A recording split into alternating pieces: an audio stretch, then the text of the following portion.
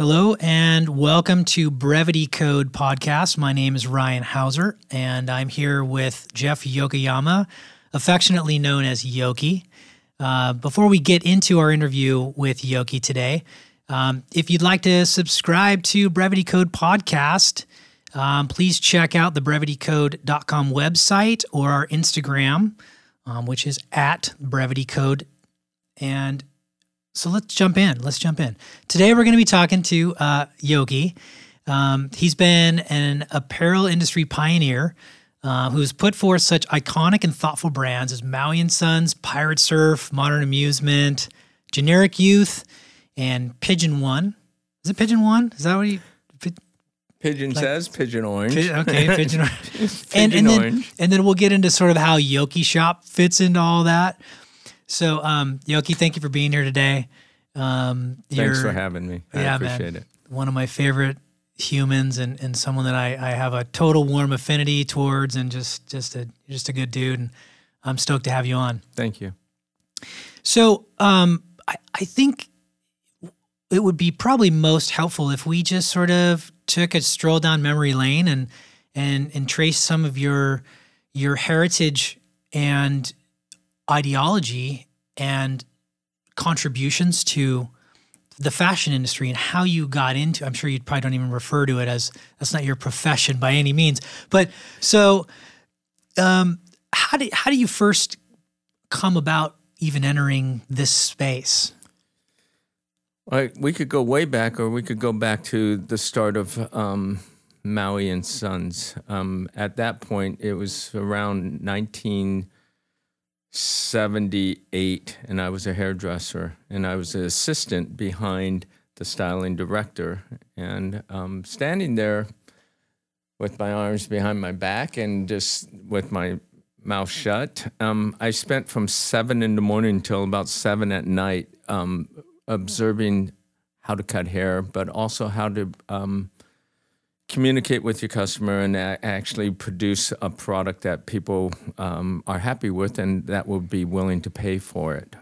So the opportunity was to get to know these people since they weren't not my clients, but get to know what they do, what their names are, what the kids are, their names, how many kids they have, and what do they do. And I noticed that there was an abundance of kids that were surfing.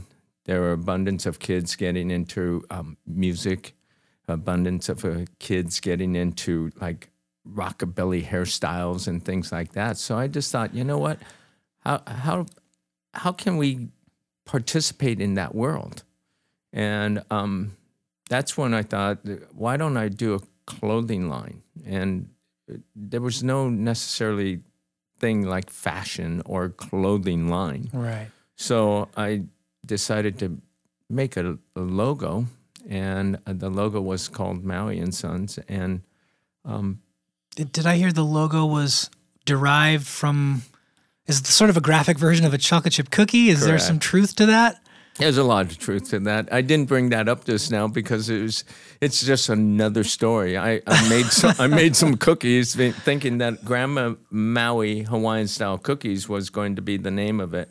And yes, the logo had the circle, triangle, rectangle, and square, which were like the chocolate chips in it. And unfortunate, or maybe fortunate, we burnt the first batch, and we decided we better switch that out. So before we even go on, I something that you said sort of strikes me as it's. I think you're taking something for granted that maybe most wouldn't. So you said when you were back, being in the salon days, and you're clearly observing a lot of things happening. You said that you sort of wanted to get to know this clientele. I think in today's world, people don't want to get to know each other. It's unless they can do something for each other. And I think you come at it from a very genuine place. Where does that come from? Like, you know what I mean? Like that, what you said's not necessarily normal. Like, and I mean that like in the best way. It's right. So where does that come from, you think? Well, again, it was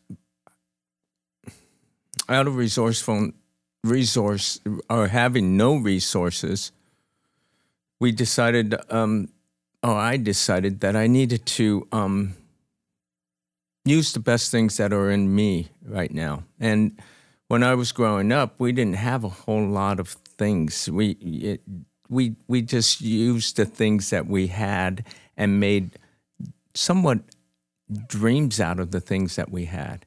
So I'd play on the football field and pretend that, I was a football player. And then I'd go to the beach and pretend I was like a surfer. And,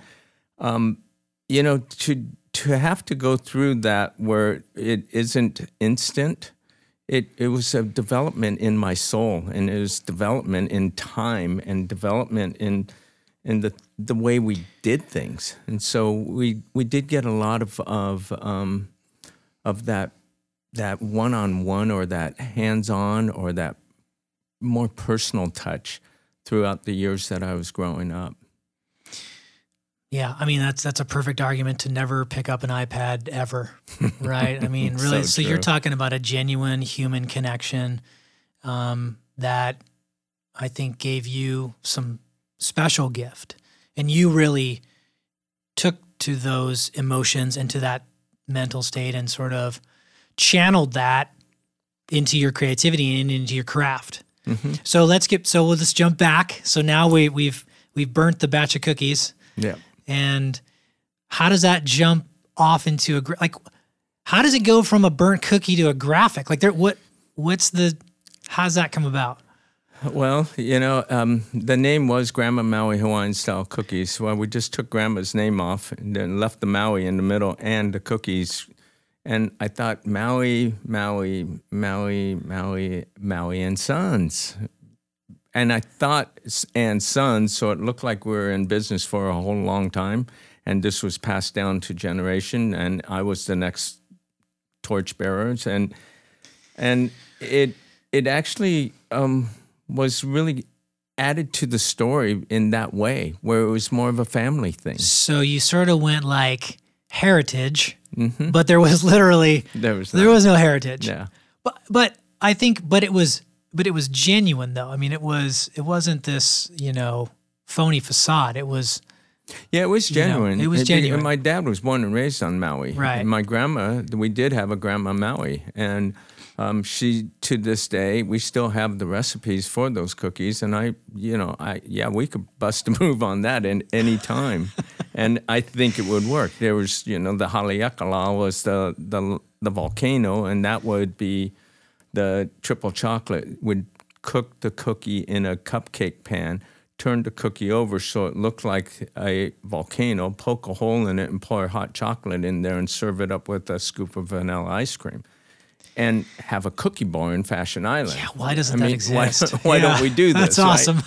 Right? So yeah, there was a lot of influence from that island, Maui. And you have this. I don't know if it's your saying, but it's something I've heard you say, which is you like to search for the warm water. Am I getting that right? Correct. Yeah. Can you expand a little bit on that theory and talk us through that? Well, when I graduated high school. Everyone was asking me, what college am I going to? And even back then, it was 1973, I looked at it and I said, I'm not necessarily geared for more schooling at this point. I wanted to see different things, and I loved surfing. So I thought, how do I find warm water and somewhere where I could go to surf? And Hawaii came back into my mind, and I said, well, let's go to Hawaii. And that's the simple way of looking at it. As I grew, warm water became more of a way of life and more of a thing for me to follow. If it didn't feel good, if it didn't feel like warm water, I was out. I bounced. I'd have to leave. It's not worth staying in ice cold water if you're not comfortable and not feeling it. So. Right. Do you feel like you still use that gauge in everything you do today? Is that still with you? Oh, yeah. Yeah, absolutely. Oh, yeah. I mean, this feels like warm water to me. It's buddies talking. Yeah. It's like, yeah. Great. Yeah. I love it. Yeah, those are the kind of things I feel like it's such a cool metaphor or way of, you could use that as a way of life. I mean, it's just a simple, beautiful kind of thought that is sort of a true measure. Right. So Thank you. So yeah, man, I think it's fantastic. So Maui and Sons starts as a t-shirt brand primarily, and then I heard this story recently too about tell us about your marketing strategy for the brand and what you did with a lack of budget. Well, going back to actually being at the hair salon and being a assistant, I made $89 a week. And we're like, oh, shoot. And we're going to start a brand on $89 a week. So we did start this brand by making a T-shirt and taking the Cookie logo and screen printing it onto a T-shirt. And we did some unusual things, but the thing that was in me also was to run up and down the Coast Highway. Now when I ran, though, I ran with the T-shirt on. And I ran specifically at 5 o'clock when it was like fully packed in CDM. Right. And I'd run all the way down to almost to, what's that restaurant, Five Crowns down there on that street, and then turn around and run on the other side because it was just as packed. And cars would, 15, 20 cars would honk, hey man, so it was, we're like, wow, it's working. People are digging it. And so where were you selling at that point? How did you get the brand off the ground? So, for the entrepreneur that's listening out there, it's like, okay, burn a batch of cookies, turn it into a T-shirt graphic, ran up and down the coast. What? How does this become the global sensation of a brand? And I know that wasn't your, the idea from the get-go was that it was going to be this massive success that it was and sort of touch a nerve to so many people, whether you surfed or you didn't surf. But so where's that tipping point of where it goes from you running with your T-shirt on to create literal awareness to, how did you get it in store and how did you fund your first production runs? And you do all those things that when you're starting a business that are so challenging. So how did you do that? Well, we didn't know any better, so that was one advantage. Second advantage was that we only had a certain amount of funds, and if I burnt the batch of cookies, we lost that fund, and it was like, okay, now we need to figure out how not to burn a batch of T-shirts, basically. So our first order was from a store called Hobie Sports in CDM. Sure. And they said, put it on consignment. And we kind of liked the idea, but put it on consignment. So what year was this, by the way? 1980. 1980, okay. So I had 12 T-shirts in my bedroom, and we'd trim all the threads. And I mean, you go through these things just because not because you're bored, but because you don't know any better. You want it to be perfect, and you want it to, shine when it gets there. And so we took it into Hobie, and I rode my bike there, and I knew RB and Mike there at that time. And they said, okay, well, let's see your brand. Let's see your product. And I opened up the box, and there was like 2 or 3 kids that were working there. And they went, oh my gosh, look at this new brand or new T-shirt. We pulled it out of the box, and they claimed it. They pulled it, put it on, and done said, right then and there. Yeah, we just went, wow, this is great. Yeah. So we ended up selling 12 T-shirts in 3 days. They called for 24 more. Paul Husenstand from Newport Surf and Sport called for 200 T-shirts. So we gave the 24 to RB and the additional 200 that we had left from the cut. And that's the rest is not history. I mean, it took off, and we were standing there going, we need to make more. And we had no idea how to make more in the time of the summer months, nor did we have necessarily the funds to back up another order that we got from Paul, but we asked Paul, "Hey, pay me," and he said, "Yeah, I'll do that," because it checked, it sold. Yeah. Clearly, things. The apparel industry it doesn't work that way anymore. And I had similar, where we would literally walk into a store and say, "Hey, can I talk to the buyer?" And then the buyer would come out. You can't. There's no buyer in a store anymore. Like they vanish, or they say, "I'm not here. Tell whoever that is I don't want to see him." And you got to go see him at a trade show, and then they say, "Oh, come to my office," and it's this big chase and game. And I think so for. There was a huge benefit of different time, right? And you Absolutely. had, a bit of, so luck and timing certainly comes into play. Did you have how important was pro athletes and endorsements in 1980 for Maui and Sons? Did it matter? Obviously, you started very grassroots, but, when I think of 1980, I think of Tom Curran and, Mark Occhilupo and some of or he was even maybe a little later, like mid 80s. But did you get some guys just being in the surf shops and having awareness, some pros or some pro, guys that were aspiring pros gravitate towards the brand? And what impact did those guys have, if any? I don't know. They have a huge impact, but we didn't have the infrastructure or the funding or the product to pass out. Every piece that we made, we had to sell so that we could recapture. I mean, we went from 3 months doing $30,000 in sales, and then from 6 months, maybe close to 300,000. And yes, we did want to have sponsorships or pro athletes, but at that point, it wasn't the deal for us. We wanted to create more of a, and I didn't know the term at that time, but it was lifestyle, general market. People that were just like, I go to the beach. I'm not a pro surfer.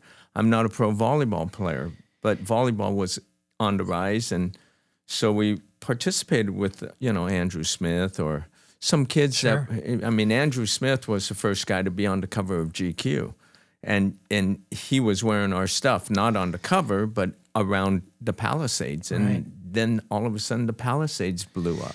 So we see the power of an athlete or a celebrity wearing your goods, but it's not like now the way it is. I mean, now you see it instantly and you go, "Oh, Kanye's got it, so I got to have it." Right.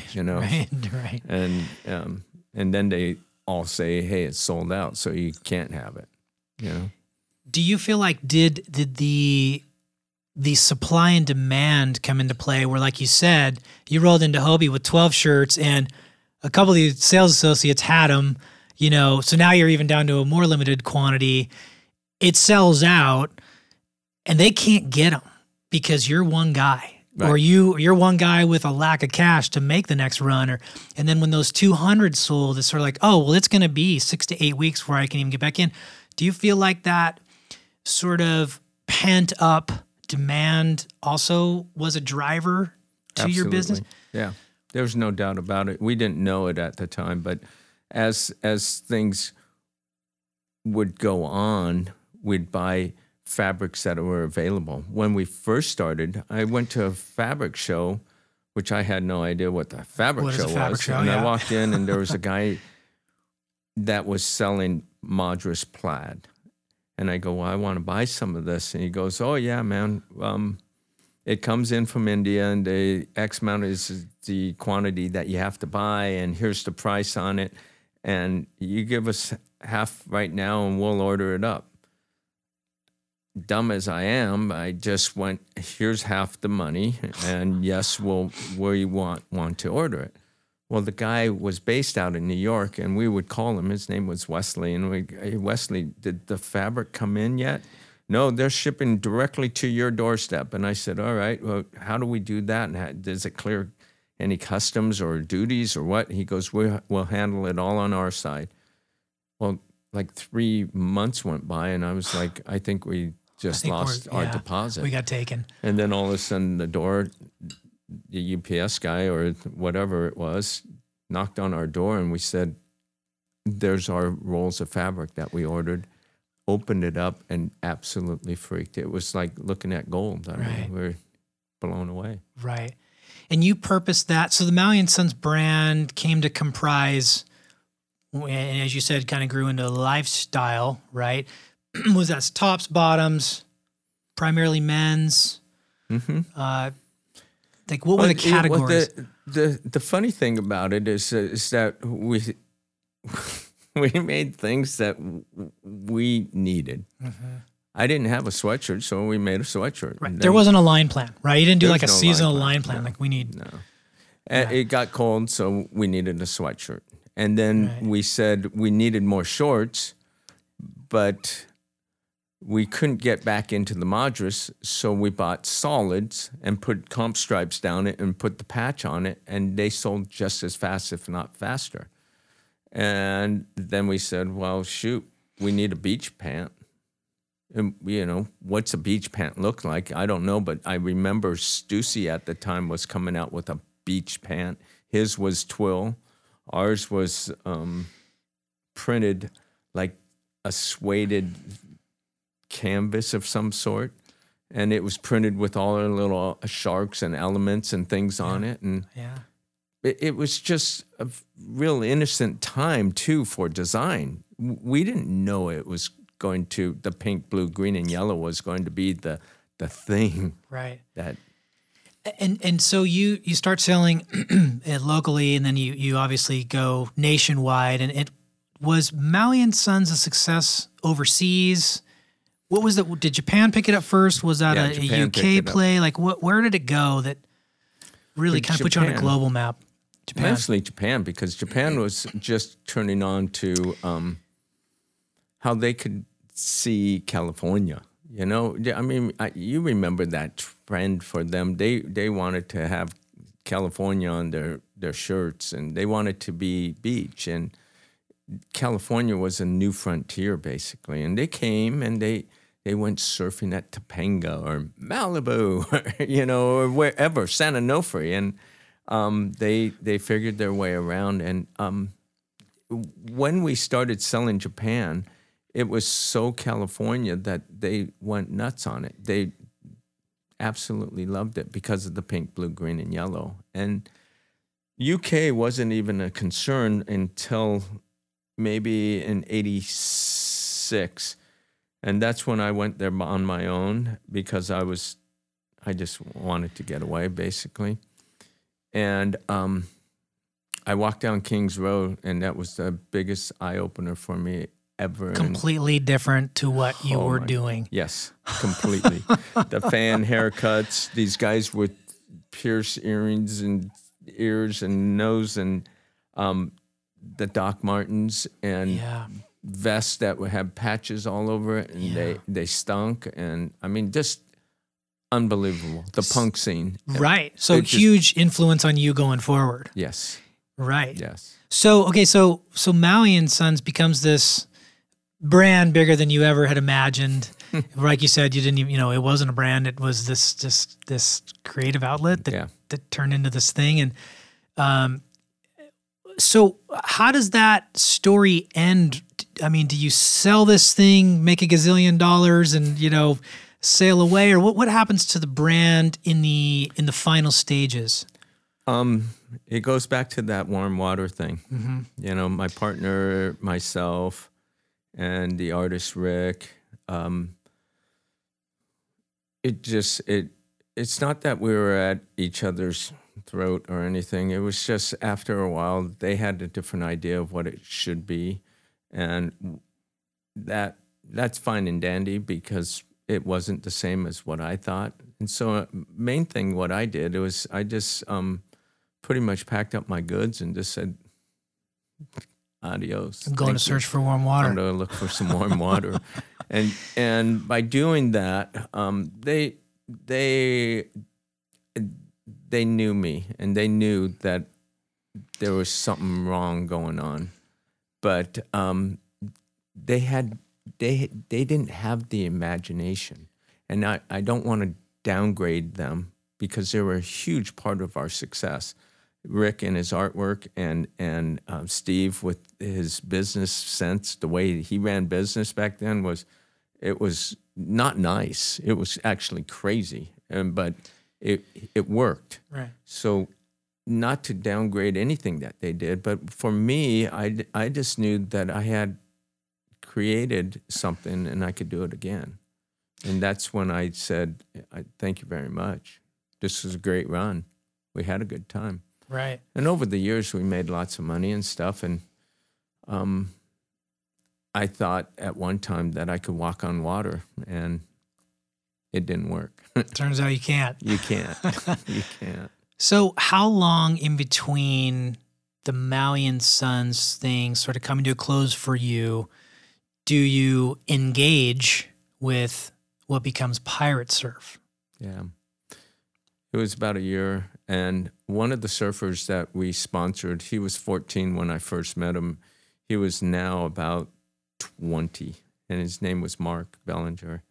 And Mark, I looked at him and I said, hey, do you want to do something more for your demographic, more for your lifestyle and the way that you are? And he goes, yeah. And he was like smoking cloves. And he'd have funny, his hair looked like he had a wig on. And he was more a cross between Maui and Sons and the London punk scene. Right. And it met right in the middle. And all of a sudden, it's the year 1989. And Mark and I did this line called Pirate Surf. And grunge hit. And Right. all our sound was so much like grunge. And this is before Volcom was around, and Nirvana, the dude Kurt Cobain, wore one of our flannel shirts that we made, and that's a whole nother thing that just went crazy all of a sudden. And we made flannel shirts, and we acid washed them, and there was all sorts of difficulties, but we turned those difficulties or those problems into being the solution instead of being the problem. And if I could impress or tell anybody or talk with anybody is try to be part of the solution instead of the problem all the time. I mean, I looked at it and we sewed on the sleeves on the wrong arms. And Mark looked at it and he says, let's cut off from here and cut off from here and just sew them on here and sew them on here. And now they're the right arms. They were the way they should be, because the cuff at that time was up Right. here, and then we cut them off and they were down here. And then there was a situation where you acid washed some tops and they burned a hole through, and We burned holes all over the shirts. And we took them to the ones without the holes, and we separated them, and we took the good ones, we thought the good right, ones, the good ones. to Aaron at Huntington Surf and Sport. And Aaron and his employees opened it up, and they started pulling through, and they sold all of them that night. And the thing that the actual workers said, we want the ones with the holes. And I said, well, shit, we got a whole bag of yeah, we full got of those. them. They're a mistake, and we took them up there, and he sold out. And Aaron Pye called me, and he goes, I think we got something here. So that's two situations now. The Maui and Sons burnt cookie turns into Maui and Sons Graphic and does its thing. Now you've got, an acid wash process gone wrong, holes burned in it, and that works. It's almost like it was supposed to be that way, True. There's just something beautiful about the happy accident. Mm-hmm. It's a genuine thing, man. People make mistakes. Right. And Right. you purposed both of those, and parlayed those accidents into sort of signature pieces for your brand, really. Exactly. And I think that is a good lesson. I think what someone might consider an error, and we tend to, tuck that away, turns out to be a showpiece. Right. So the Pirate Surf does its thing. You eventually sell to Quicksilver, that brand. Yeah. And how long is that run at Pirate Surf? It was a year in our garage, and I was cutting Danny Kwok's hair, and DK said, "Hey, Yoki McKnight wants to talk to you. Will you come up and meet with him?" I said, "Sure." Went up there and talked with him, and after maybe an hour, we said, "Yeah." He wanted to buy our company, and I said, "Sure." I mean, and it wasn't, and no one was really thinking about anything but, "Hey, we like what you're doing." And I said, "Perfect." And reason why it was so easy, and it's not that it's my baby and it's like, oh my gosh, you're giving up everything. And it's just the same feeling that I got. It was, at the beginning with Mark, it was warm water. It was so great. And even all the way through, it was warm water. But, I thought to myself, we could do this again with something else. I mean, it's not that we don't want to say or sound like we're just like everything we touch turns to gold, or we're so really creative that we could do this. But if you stay current and you do the opposite of what everyone else is doing, I think that's the secret. Because back when we did Maui and Sons, nobody was doing pink, blue, green, and yellow. It was all happy and sunshine. Yeah. And then as soon as we bounced from that, we went the opposite. And that was dark, and it was Minor Threat, and it was like GBH and guys smoking cloves, and it was pretty funny. But to me, I thought, well, let's try it. And now the next thing after that, after we worked with Quicksilver for a year, we realized that was just a way of getting our idea and putting it into their brand, and then getting us somewhat out of the way. So I said, well, that's okay. You guys want to play that way? That's okay. No problem. No harm, no foul. And so we ended up making another brand called Modern Amusement. And it was quite the opposite, because it was a kids brand and it was furniture. And everybody's, furniture? What do you know about furniture? And I said, I didn't know anything. But I did know that every Sunday and every Saturday there was some garage sales, or the Rose Bowl, or Long Beach, or Santa Monica, or somewhere where I could just go thrifting. And thrifting all of a sudden became like the next thing. we didn't necessarily plan that, but we had a little store down on Lido Island, and every Monday there was a line out the door of women wanting to see what Yoki picked up. And it was all peely, crackly paint, white paint all over everything. So you could go to these garage sales and see furniture, and you just bring it in and literally get a chain and hit the top of it, and then paint it, and then sand some of it off, and then like make sure the legs are sturdy enough and the drawers worked, and you put little nice paper in the drawers, and then you sell that thing for $600 after you bought it for $25. Right. And people were going, yes, we need to decorate our house that way. And the demographic was there. There was a ton of people wanting kids' clothes now at that point. And we made little flannel shirts for kids that were this big, and we made shorts, and it was a fun time. And then the brand went from there to your shop on 17th, which was sort of a full line of sort of irreverent apparel. I feel like it was kind of the same approach that you just said with your furniture. It wasn't the norm. And there's this Mark Twain quote. I might not get it exactly right, but it's sort of like, when you find yourself on the side of the majority, it's time to stop and think. That's a good one. Okay, I like right? That. Yeah. It's something to the effect of that. And I think that's a very telling point. And when I think about you talking about the evolution of modern amusement, I mean, you really did sort of the inverse action. You went from apparel to thrift shop, furniture, to kind of putting your spin on it, to then, instead of parlaying your other two businesses, which were hugely successful, and you had a following and you had demographics, so what's Yoki going to do next? I'm going to do kid stuff. I'm going to make furniture. But That's the warm water, right? That's not, you're not, there's no contrived chasing, leveraging. No. You're just doing yoki. You're just, it's what felt good in your heart to do. And I think that's why you continue, a long string of success and if nothing else, a ton of fucking respect out there. Oh, thank you. So there's Modern Amusement. So that obviously, now there was Modern Amusement freestanding stores here and in Japan as well. The idea with our store was not to see if we could do a store. It was like I was there anyways, and we were only selling Modern Amusement men's and women's in Japan, in Tokyo, to 2 distributors.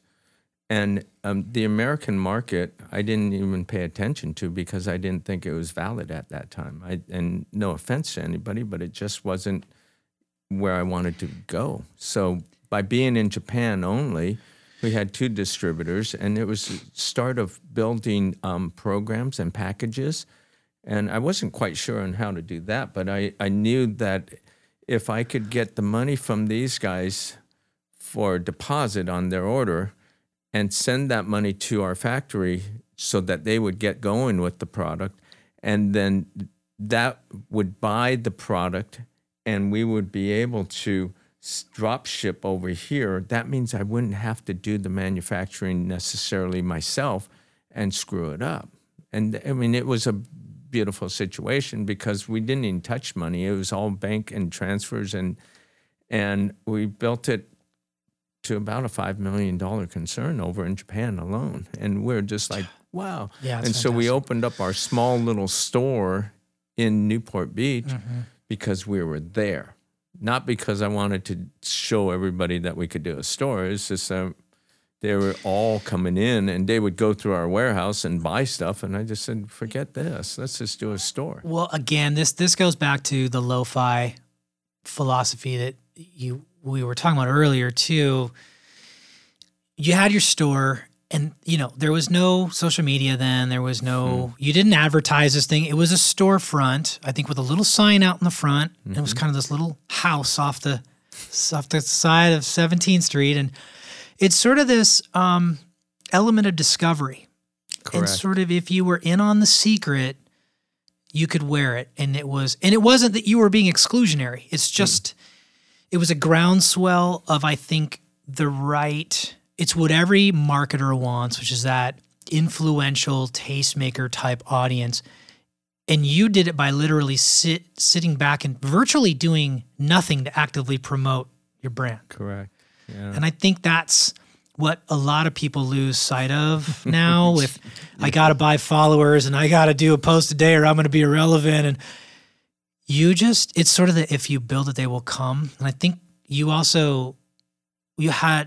a ton of patience because again, this wasn't I'm going to have this global brand and we're going to project out 4 years and be doing $50 million. That's not the sense I get. Yeah, I don't even know how to do that. So it wouldn't make any sense anyways. So, but yeah, that is, and it's not meant to say that this is the way to go. It's meant to say this is the way we went. We not that we didn't know better at that time. We just knew that if we could withstand the drought and the slow times and conserve on our money at home and at business, then we'd be okay. We have 4 kids. We raised our 4 kids in a place half this size. And yet, my wife, Colleen, we've been married for 28 years, and she's put up with a lot of stuff. And, she's great.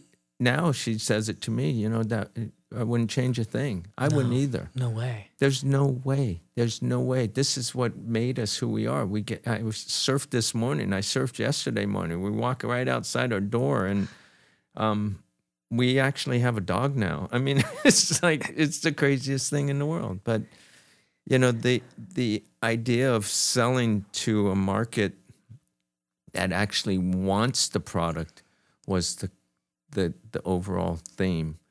And I do place themes in every one of my businesses of where it is. The warm water was heavily the theme in Maui and Sons. The theme in Pirate Surf was is replace and become, that theme. And the modern amusement was making amusement in a modern world. And the theme, when you put these things on me, me to be the governor of the theme, then I live and die by this stuff. Making amusement in a modern world, in the modern, mid-century modern. Everybody talked about that, and they all thought it was Eichler and Ames and so on, so on, so on. So I thought anything's a modern amusement. What isn't a roller coaster ride's a modern amusement? To me, just like. That's a great explanation. I never heard that on behalf of the brand. Yeah. And I think, so all of those things, I think, are an evolution and a build-up to what you're doing now. So I had the pleasure to go see you the other day and went into your store / so you actually you do all the cut and sew out of there, and it's a retail shop, right? It's sort of all one. And for those of you who live in Southern California, I highly recommend a visit to Yoki Shop on PCH, kind of next to Amaris down there.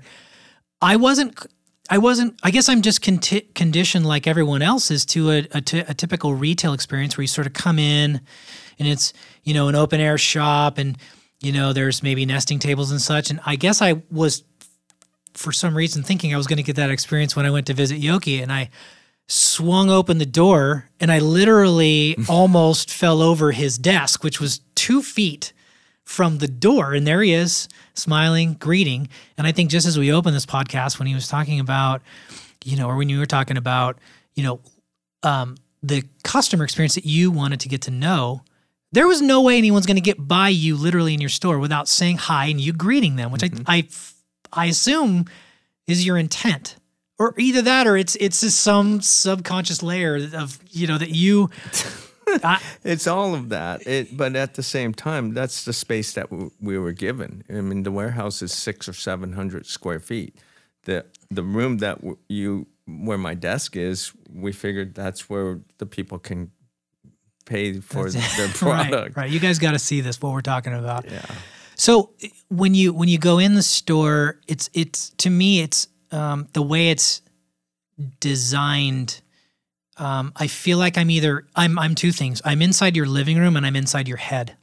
It's kind of the way Correct. Yeah. There's surfboards, there's art, there's great music being curated every song, and there's just a bit of randomness here and there, and there's whistles hanging from the ceiling, and there's a Nike shoebox wall that I would love for you to give some deeper color on, because I just thought, like, wow, there's no other sort of word than that. But can you just take us through, like, what that is, why you did it, and what you said the other day was sort of your master plan with it? Because I think it's just really our store is a hodgepodge of probably 30 or 40 years worth of being in this industry, and the things that drive me now is design, make, and sell different. So those 3 things are the things that are in front of me for the last 10 years. And the reason for that is because I was disgusted the way that I was 10 years ago when I worked at, when we sold Modern Amusement up to a company. And I worked at that company, and I didn't like the way it was. And so my analogy there was not warm water necessarily. It was, I'm never going to drive on the 405. And that was the best thing that I've ever done in the last 10 years.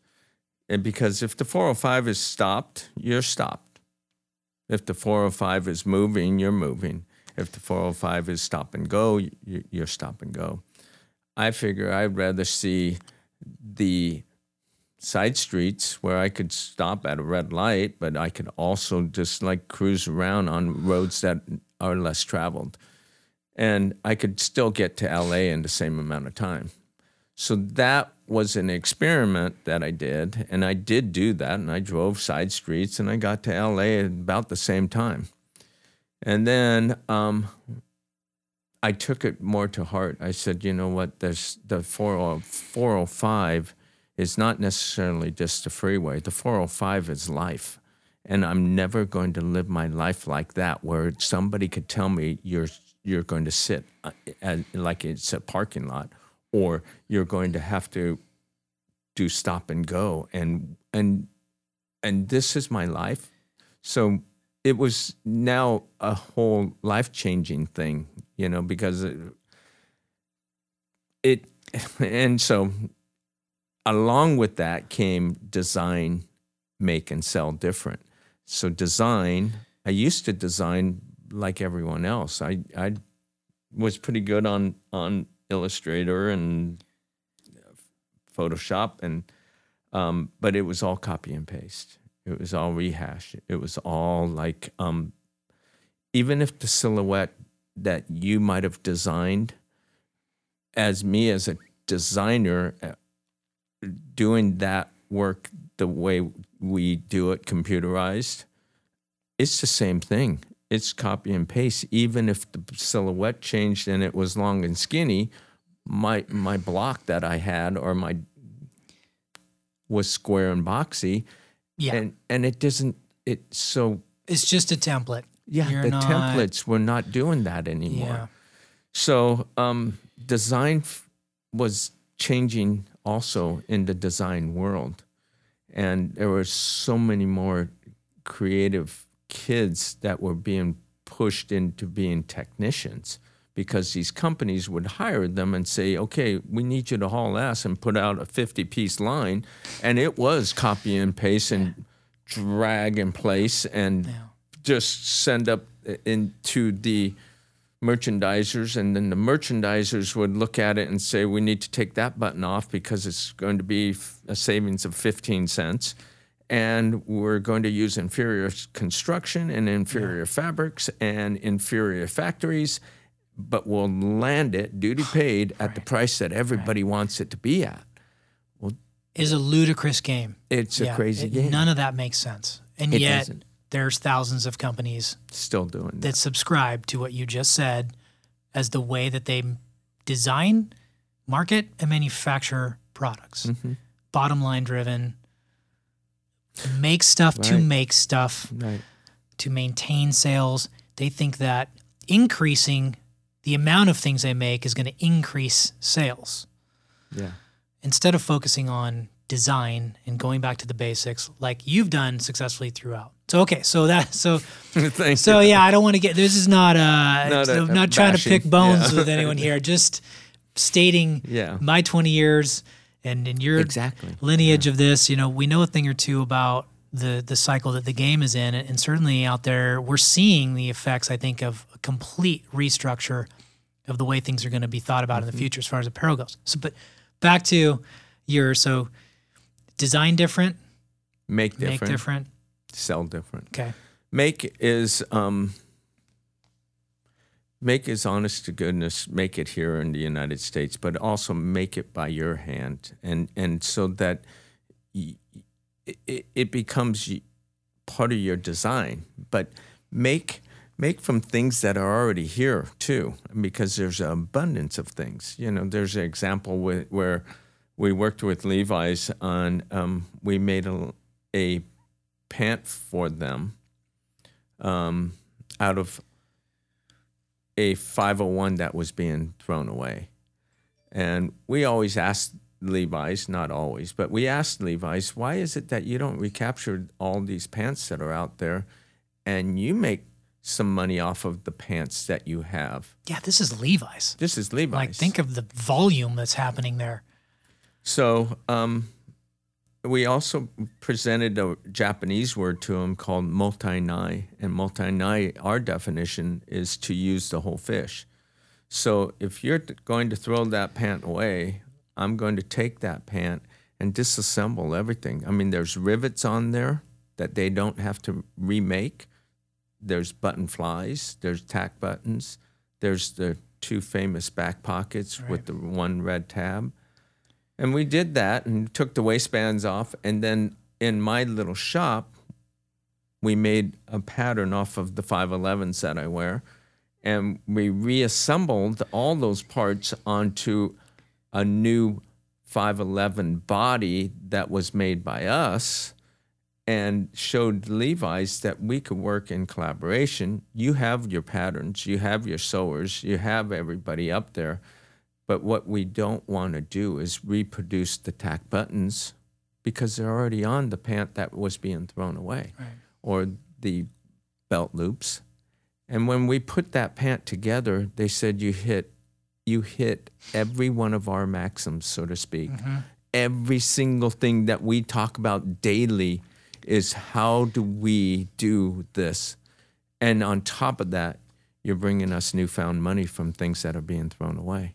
So they haven't done anything with it as of yet, but we have. We made 12 pairs and we sold 10 of them, and I have 2 more left that I'm not going to sell, and we sold them for like $265. Yeah. I'm sure it's got to just go through the Levi red tape, the beast that is Levi, but I'm sure because that's going to check every box from if you're in the sales department there, if you're in the marketing department, if you're in, a C-suite position there, you're going to look at that and say, yeah, you're right. This is the feel good that we've been waiting for. So it's going to be interesting to see. It is. It is the warm water for them. So from there, you also have this new program going with universities I want to just spend a minute on. Can you tell us a little bit about that? It's called Yoki's Garden, and garden stands for gather, abundance, repurpose, demonstrate, ethos. Ethos is a Greek word meaning doing the right thing. At least that's our definition. And when do we want to do this? We want to do it now. And then when you do take the garden and you build a garden on campus, it's not literally where you put a bunch of seeds in the ground and you water it, but it is the same principle. It's the same concept. You got to start somewhere. And if you could gather the abundance and repurpose that abundance into new things, demonstrate to them how you could do this and do the right thing, and when then in turn you will build a sustainable business. And why we say sustainable business is because there's 30,000 kids on campus, 18 to 22. Every company in the world, Chanel, Apple, Google, Chevrolet, Allstate, wants this demographic. We are making things out of their uniforms or their coaches' uniforms or the sorority T-shirts and putting it in a new spin, cutting it, making it, designing it, creating it, and then selling it back to the 30,000 market that is 18 to 22. We don't have to guess on what fabric we're going to use. We don't have to guess what color they want. We don't have to guess necessarily what size they want. And that is also a big part of our design different, because not only are you designing for the future, but you're designing specifically to a market that's standing there for 4 years. PacSunwear can't get this market. It's true. All at one time. To come in and say, I love cardinal and gold, and you have the cardinal and gold. They can't do that. And beyond that, with a 4-year degree, you have an affinity for your school. Everyone rocks the alumni license plate when you graduate from college. All day. You do it for a year, and then you realize, like, oh, okay, I don't need to be that guy. Geek out, but you do it for a year because you're like, okay, I did something, and I want people to know about it. But I think, it's interesting as I'm listening to you when you recount each brand. There's been sort of a youth movement that you've been able to impart and sort of put it in a capsule. Like each one's kind of had this moment in time, and I think this next one, I mean, you're literally talking about items that there's no carbon footprint, Right. right? You're talking about going back to your thrift shop days and buying things, but repurposing garments that were made for the landfills and putting collegiate program logos on them, selling them at a premium. So you talk about checking the boxes. I mean, there's no carbon footprint. You're maxing out at retail. You're talking about brand affinity. You're talking about tapping into, school pride. You're talking about great environmental feel goods. Mm-hmm. There's a lot. There's probably more that I'm not even thinking about right now, but that seems to be sort of a masterstroke to me, and a program that is relatable in every major university. Absolutely. Today we just finished building our contract with Mater Dei, and Mater Dei has the Abundance also, and they have a following, and they have superstar teams and superstar students, and we hope that we could cross the borders from sports to academia, where the marketing classes on campus there can actually do the marketing and present it to the United States, at least, that they're one of the first in the nation to start taking responsibility of some of the things they're throwing away. And at the same time, we could get the Marshall School of Business at USC to write some business plans about this new business model. And, hopefully we could have Roski School of Design participate in designing, and sustainable classes have something they could talk about that is active on their campus. Right, it's actually happening. Somewhere some theoretical thing So, and we'll wrap it up. This has been awesome, but I do want to talk quickly about the Nike wall, and because we're talking about kids and we're talking about youth movements, and we're talking about inspiring and educating. And I think what you had told me when I went to visit you was really worth sharing what's happening. So what's going on with the Nike wall in your store, and what is it? So, because if you've never been there, you describe the visual. There's about 600 boxes. I collected in 1 month, and I collected them from the University of Southern California, USC. And the problem with that is that the university can't give the athlete the shoe in the box because they're afraid of all sorts of different liabilities. They might go out and try to sell it, or, be on the side of the street, pawning it off. And so they give the athletes the shoe, and then they crush the box. And if this is happening at SC, it's happening at UCLA, it's happening at Stanford, it's happening at Cal. To me, it's like the Campbell Soup thing. It's one of the most recognizable boxes in the world. And the only difference that we do is that we show none of the logos when we put it up on the wall, except for one box is turned upside down with the logo facing out, to show you that if you ever see something that we make where maybe with the Levi pocket we turn the left pocket upside down, we feel that hopefully one day people will look and go, those logos that are upside down came from this little brand called Yoki's Shop or Yoki's Garden. And it's their sign of saying these products that are on this pant or on the wall of Nike shoe boxes were once destined for a landfill. And if we could just convey that to everybody that walks in stand there and they love the orange wall, and they take pictures in front of it, and they ask the same question, and I give them the same answer, that these were destined for a landfill. Yeah. And a museum of modern art walked in, and they want us to do an installation of 10,000 shoe boxes and put a $50,000 one-year scholarship to USC inside one of the boxes, and then auction the art piece off box by box. and number each one so that whoever has number 4, 5, 6, 7 out of the 10,000 boxes, they win a chance to, or they have a chance to win a scholarship.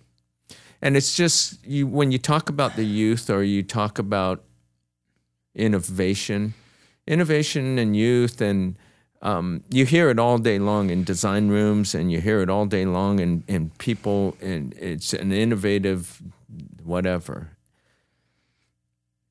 People need to put their own definition to what innovation is.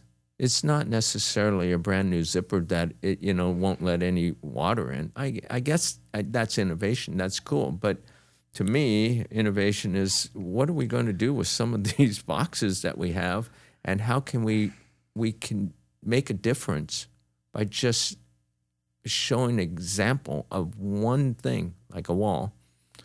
And Nike's all been in our shop, and they enjoy the humor, and they're listening. I know they are. Where's the Nike marketing department on this one? Are they, this is a fantastic idea. That's a feel good for them too, Yeah.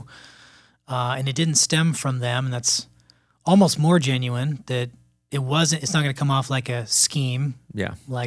Because it's probably hard for them to do anything with a positive spin, because people are going to look at it and say, oh, they're so damn big. It's just a power grab, and they're trying to, don't look at our factory in Bangladesh. Look over here. Yeah. So they're in a tough spot. But maybe it takes a guy like you that can reflect the mirror back to them as a consumer. True. And say, look at what you can do with this.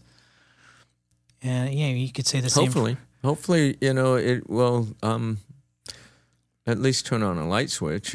Somebody will look at it and go, wow, there's an idea. There's a good idea.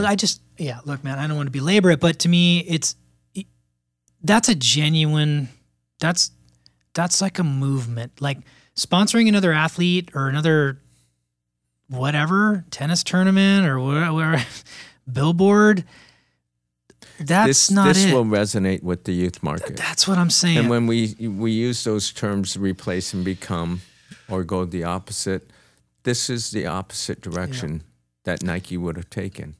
And by us doing it and showing example and putting definition to these words, sustainability or repurposing or demonstrating how to do it, then they, maybe sooner than later, hopefully, that they, the people, it's not just them, it's our nation. We do a lot of things with other companies right now in hopes that, it broadens the awareness, but it also opens up the thinking of other people, creativity. Yeah, I sure hope so. And I think you're a guy that's, the perfect ambassador for that movement, because you're not looking for glory. You're just doing what feels intuitively right, and you're looking for that warm water. That's right. So I'm sorry for my cell phone. This is a podcast. Shit happens. But we're not perfect. Listen, I think we have really, it's been a pleasure for me to really get to talk to you in some more detail and some depth. Thank you. Hopefully those that are listening or watching have, gotten some little nuggets that they can take away. So I want to thank you for your time today. Thank you. And is there any way that the people, do you care about social media following, and should they come to your shop? You want to give them the address? You want to give them your Instagram? Like, how do you roll your social media? How do you? Our Instagram is Yoki Shop, and you'll find us there. And it's kind of corny, but that's the humorous part, and that's the fun part about our brand. We don't take it too serious. We don't necessarily try to make anything but just awareness of what we are doing and how we're doing. And then if you want to come to our store is at 2429 West Coast Highway, Unit 103 and it's in Newport Beach, and the zip code is 92663. So I'm there from 8 in the morning till 5 on Monday through Friday, and then you'll see me on Saturday from 10 to 4. So I work because I love it, and I don't even think it's work. I mean, doing things like this is part of our whole little thing. We enjoy opening up and at least giving a little bit of what we do, and hopefully it sparks some ideas in everyone else's business or in their creativity or their artwork or things that they do. Yeah, guys, let's go. If you get a chance, go see Yoki at Yoki Shop. It's fantastic. Thank you for joining us on another episode of the Brevity Code podcast, and we'll see you soon. Thank you. Awesome.